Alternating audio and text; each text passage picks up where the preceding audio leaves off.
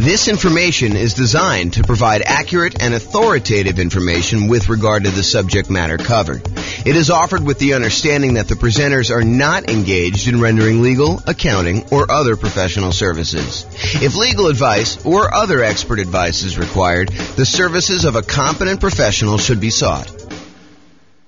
Welcome to the Corpus Christi Real Estate Investing and Real Estate Financial Planning Podcast.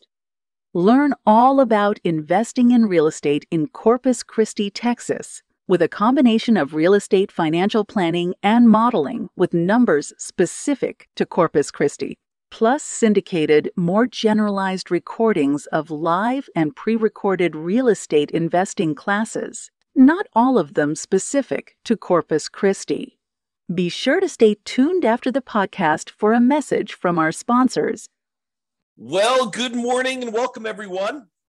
I am your host, James Orr, and today we have a really exciting class because everybody knows that if you put 25% down after buying an owner-occupant property and you're trying to acquire 10 properties total, 9 rental properties, everybody knows that putting 25% down is way better than utilizing the Nomad strategy of buying an owner-occupant property, moving in, living there for at least a year until you save up to buy the next property, then buy the next property, move out of the other one, convert that to a rental, and repeat that process until you have 1 owner-occupant property and 9 rentals. Everybody knows that 25% down is better. Or is it? That's what we're going to find out today. Today we're going to find out, is it better to put 25% down and buy 9 rental properties? Or is it better to do the Nomad strategy and buy 5% down? And in both cases, we're going to buy an owner-occupant property first. When we put 25% down, we're going to buy the owner-occupant property and we are going to live there forever. We're going to put 5% down, we're going to move into a property, you're going to live there forever, and then we're going to start saving up for 25% down and buying as many 25% down properties as we can, maximum of 9. Or we're going to do this Nomad strategy, save up 5%, move in there, live there, and then once we save up our next 5%, we're going to buy the next 5% down property and do this. You would think to yourself that, hey, I only need to save up 5% to buy the other ones. I'll acquire those rental properties quicker, and that will be better. But with the 25% down one, it may take you longer to save up your down payment, but when you buy the property, presumably the economics are a little bit better because you put more down, so your cash flow is going to be better. And if your cash flow is better, that's going to help you save for the next property. And when you're putting 5% down in some markets, you're going to have some negative cash flow. You're going to have some deferred down payment because you didn't put enough down in those markets to have positive cash flow. So by having negative cash flow, it's actually slowing down how quickly you can save for the next property. There's some really interesting market dynamics going on as to which one of these is going to be better. And that's what we're going to find out today. We modeled this in over 300 U.S. cities. I basically took the median price, what you could get for rent on that property, what the taxes, what the insurance would be, what the appreciation rate would be, what the rent appreciation rate would be, what somebody might be earning in that particular marketplace. And I said, let's go ahead and model this head-to-head strategy of, should I put 25% down or should I do this Nomad strategy? Of course, after you bought that owner-occupant property with the 25% down. And now we're going to be able to see in each market which one's better. And I will aggregate it all for you, but you're welcome to go drill down and look at your specific city to see if this would be better in your city or not. So to clarify, in both scenarios, we're buying that owner-occupant property first. We're putting 5% down, we're going to buy an owner-occupant property. Part of the Nomad strategy, that's normal. We're buying these 5% down owner-occupant properties repeatedly. We're buying those, moving in, living there for a year, and then converting to a rental. That's a little different than when you do the 25% down because we're saving up buying that owner-occupant property first. We're putting 5% down. Yes, we've got private mortgage insurance because when you don't put at least 20% down, the lender's like, hey, look, I want you to buy this third-party insurance policy in order to protect me in case you default. So yeah, we put 5% down, we've got PMI. And that is true whether you're doing the Nomad strategy or you're putting, the 5% down to buy the owner-occupant when you're eventually going to do the 25% down payments. When you do 25% down, you do not have PMI. When you're buying the property and you're putting a full 25% down, that's more than 20%. And so the lender's like, I don't need PMI for that. But anytime you buy with 5% down, you will have PMI.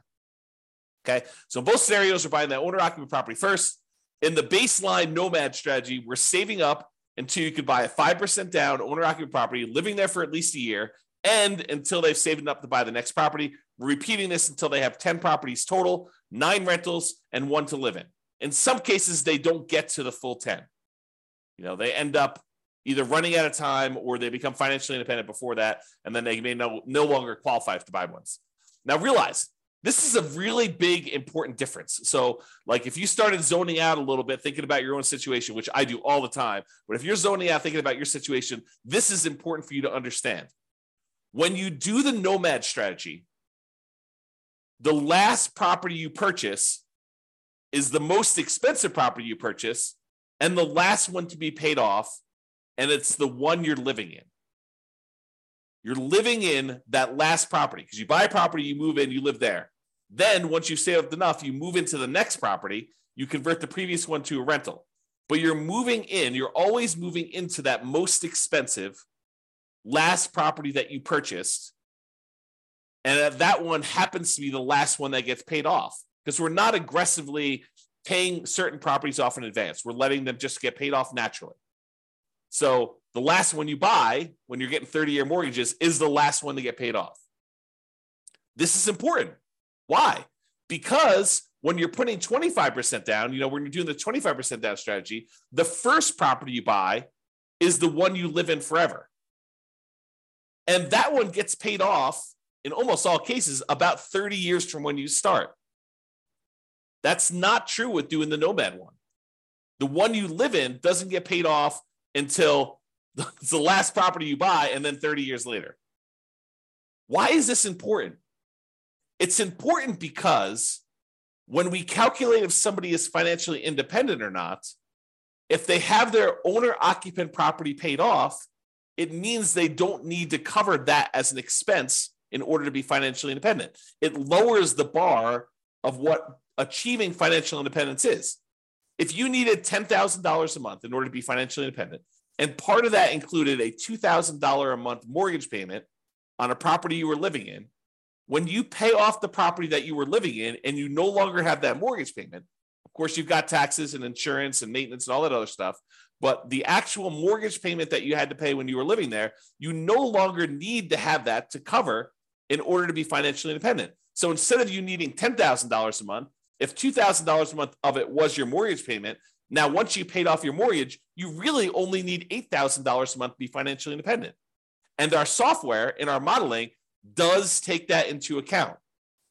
So this difference between which property you're living in and when you bought it and when it gets paid off might just come into play. It might just be really important here, which you will probably see. I'll give you a hint. Because with the baseline Nomad one, it's the last one you buy. When you do the 25% down one where you buy the owner-occupant 5% down one first, it's the first one you buy. And that does get paid off about 30 years after you start. Very close to 30 years as soon as you start. Okay? All right, so for baseline Nomad, they buy the next property when they've saved enough for down payment, plus closing costs, plus 6 months of reserves for their personal expenses, and 6 months of reserves for all the properties that they own, including the one they're about to buy. And they must also qualify for the loan based on a 45% debt-to-income ratio. Okay, so we are taking all that into account. So if you're buying properties and you're highly leveraged and they've got negative cash flow, that can slow you down if that's hurting your debt-to-income ratio.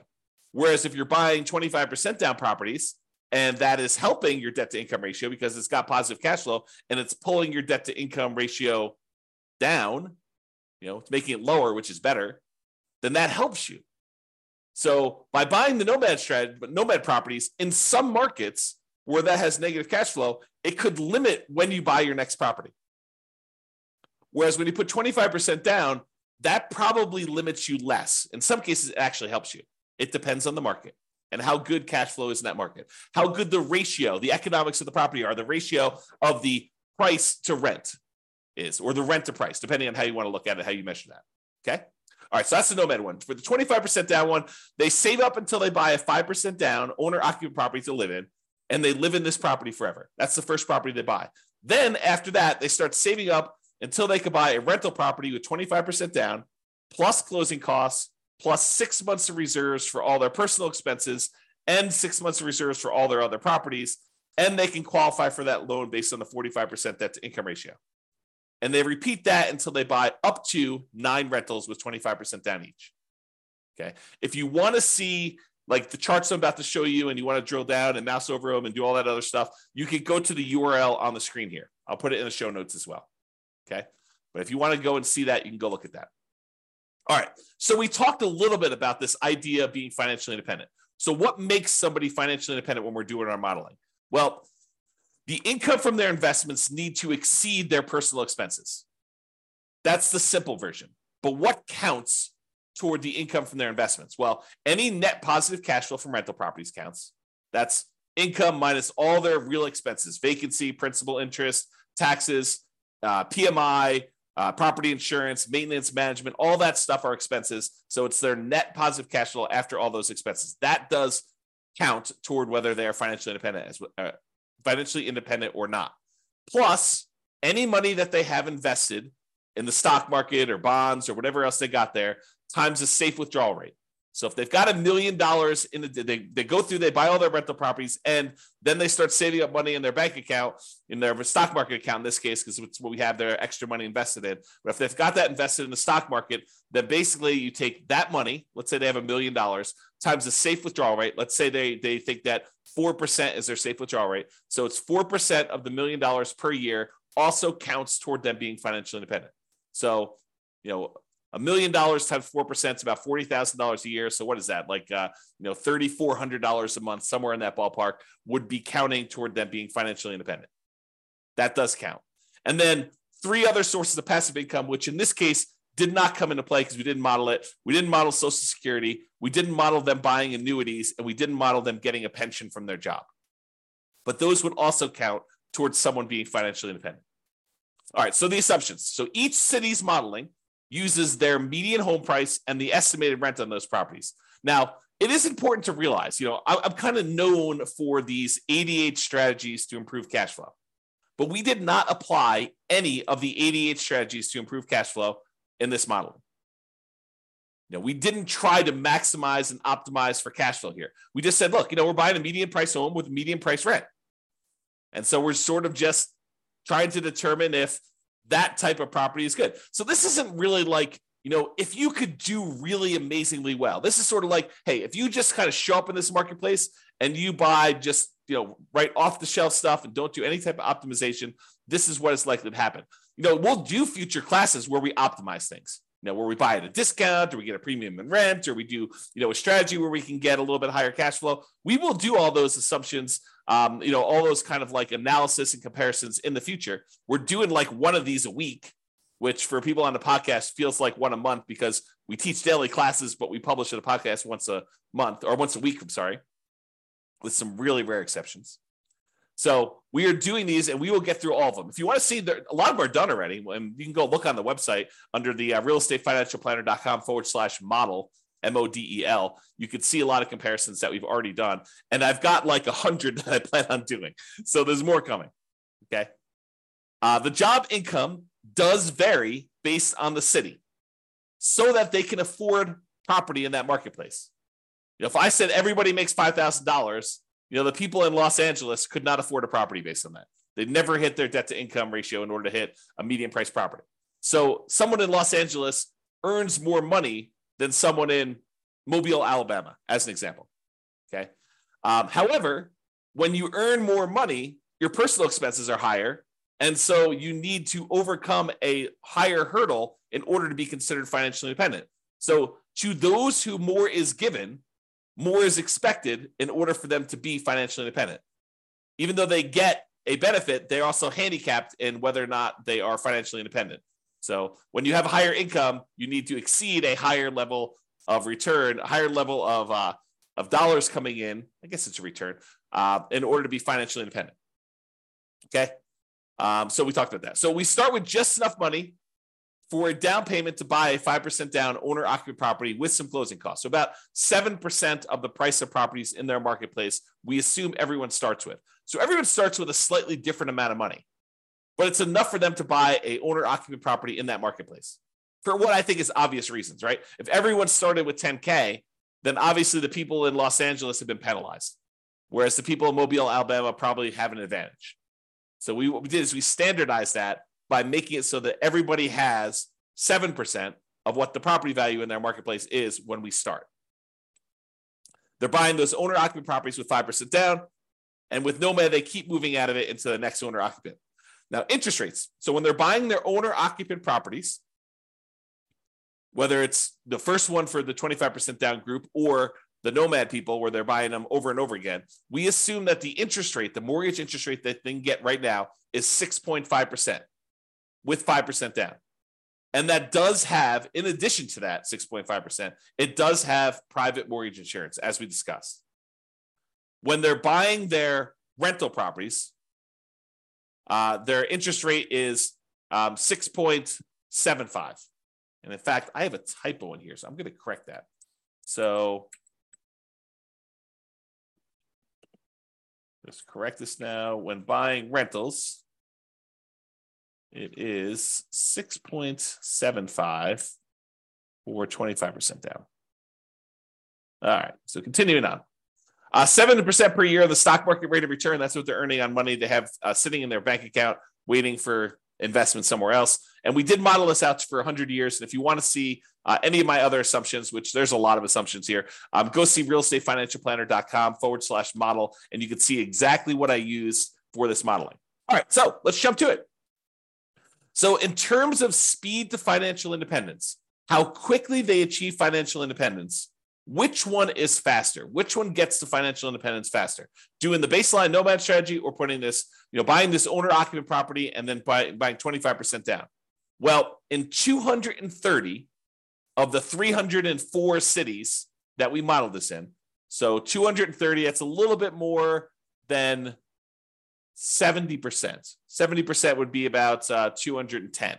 So, 70 something percent. Maybe closer to 75%. So about 75% of the cities, it was faster. They achieved financial independence faster by putting 25% down to buy their rentals. What? 75% of the time, about 75% of the time, 230 cities, that it was faster for them to be financially independent by buying that owner-occupant property and then putting 25% down, taking all that extra time in order to save up to buy rental properties. That ends up being faster? Yep, it does. However, 66 cities, about 20% of the time, it's faster to do Nomad. That's crazy. How do you know which one to do? Got to look at your city. Got to do the modeling. Got to look at the math. And I did it all for you. So it's not like you need to do it. You just need to go look. Pick your city, go drill down and say, is this better to do Nomad in my market? Is it better to do 25% down? And then look at your situation and understand the pros and cons and what's actually happening and why it was better. And maybe there's an exception. Maybe if you're, optimizing for your cash flow, maybe it is a little bit better. Maybe if you decide to pay off your properties early, it's faster. Right? You got to go look and see that. That's why we're doing all this analysis. That's why it's fun. Okay. In 8 cities, it didn't make a difference. They achieved financial independence in exactly the same month, whether they put 25% down or they did Nomad. In 8 cities, it doesn't matter. Okay. So that's what was going on with there. So you can see, though, the breakdown of when this happens. The gray area is your 25% down. The red in the background is your baseline Nomad. And one of the interesting things, remember I made that really big point out of, when you do the 5% down and then you buy 25% down rentals, the property that you're living in as an owner occupant is the first property you buy. So that property gets paid off after about 30 years. Well, what do you think is going on with this big line right here?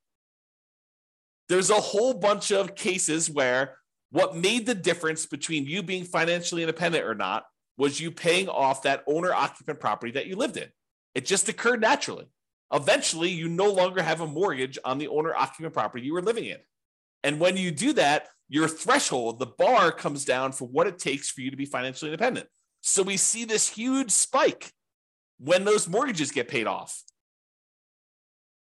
So that's what's going on. Eventually, someone ends up, having all these mortgages paid off, and that makes a huge difference for the 25% down group.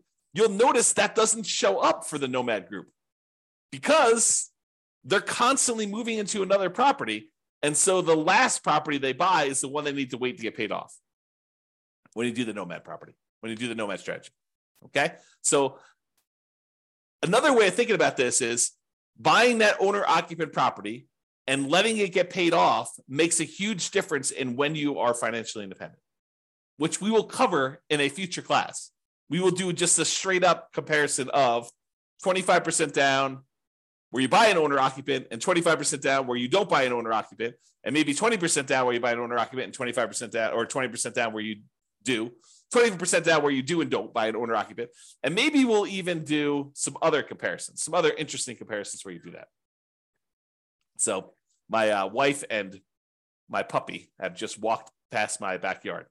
Like we've got a gate and open space and stuff. And they just walked by and I saw them. That was very, very snuggly. Okay. So that's what's going on here. So you can look at it and see just how big of a difference this makes in some cases.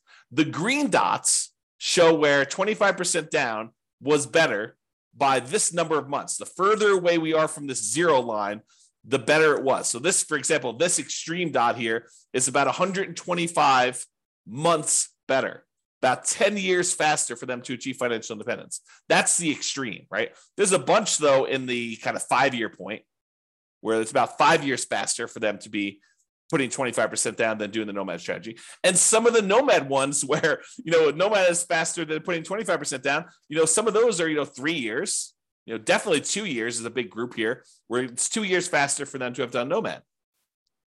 And is it skewed where, is it better to do this strategy when you have higher priced houses? In my opinion, there seems to be a preference for when you put 25% down, that tends to be a better strategy with more expensive properties, right? This axis right here shows you how expensive the properties are. These are inexpensive properties over here. These are the more expensive properties over here. And you can see that it tends to be more green, better with 25% down when we get up into the more expensive properties.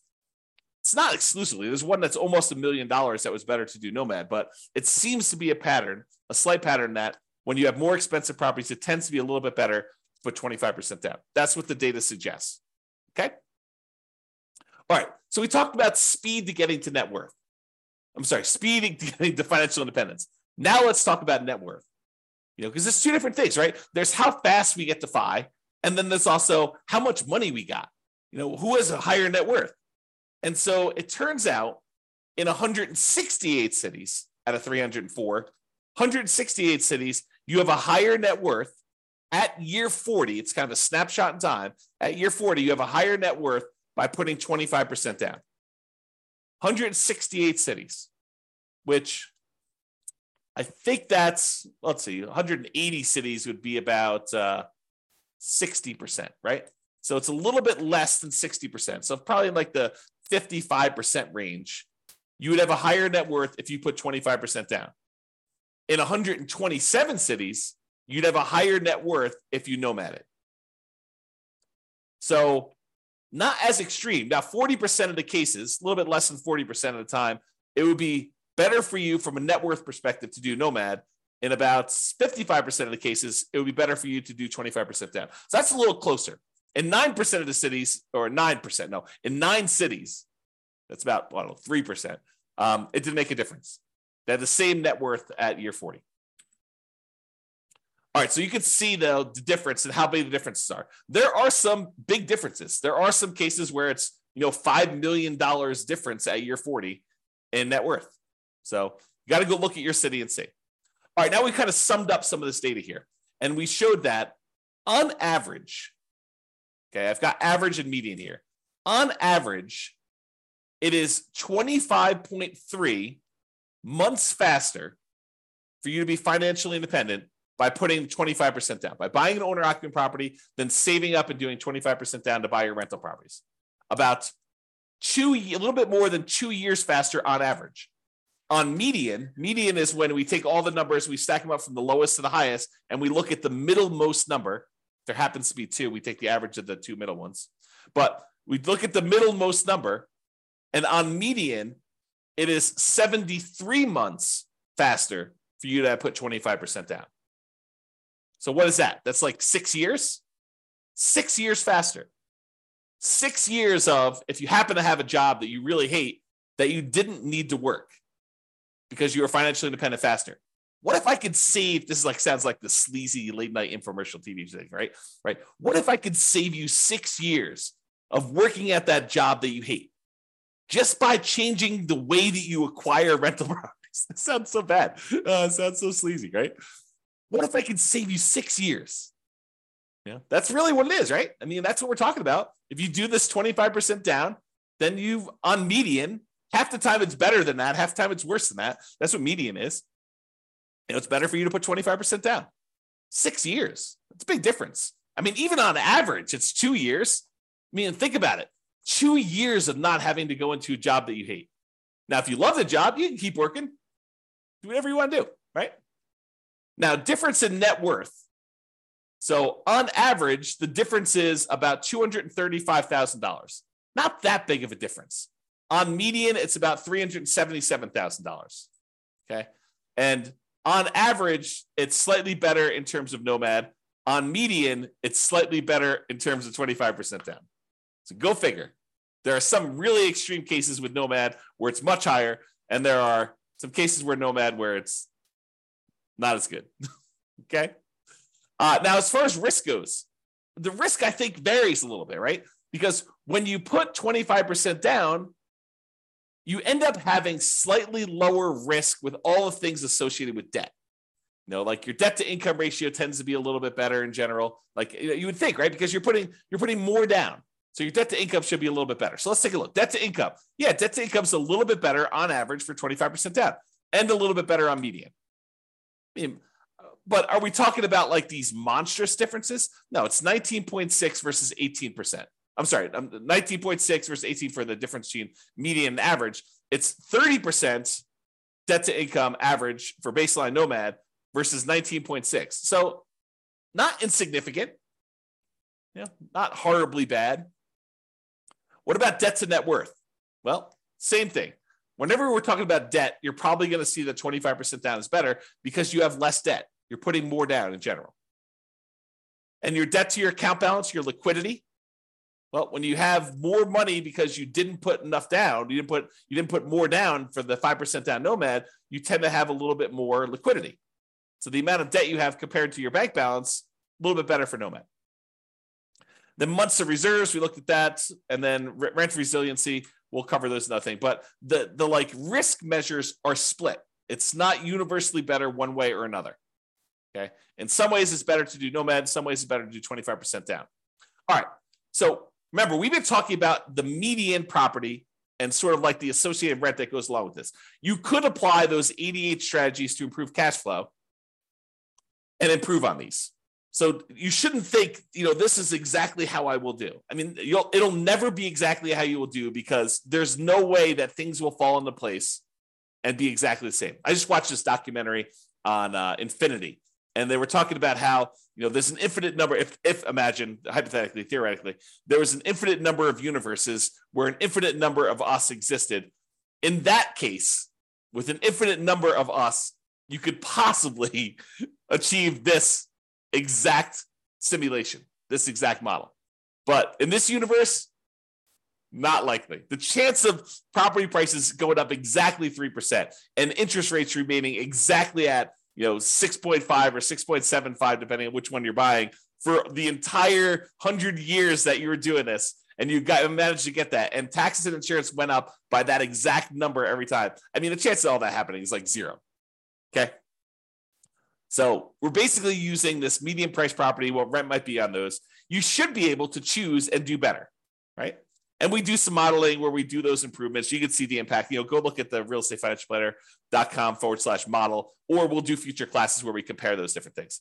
But realize that I am not an expert at 300 markets. So if you are an expert at your local market, if you go to realestatefinancialplanner.com/model and you see my assumptions, you're like, James, your assumptions for my market are not exactly right. I mean, normally we'd be buying properties that are 10% less in price, or, getting a little bit better rent to price ratio than what you're talking about here.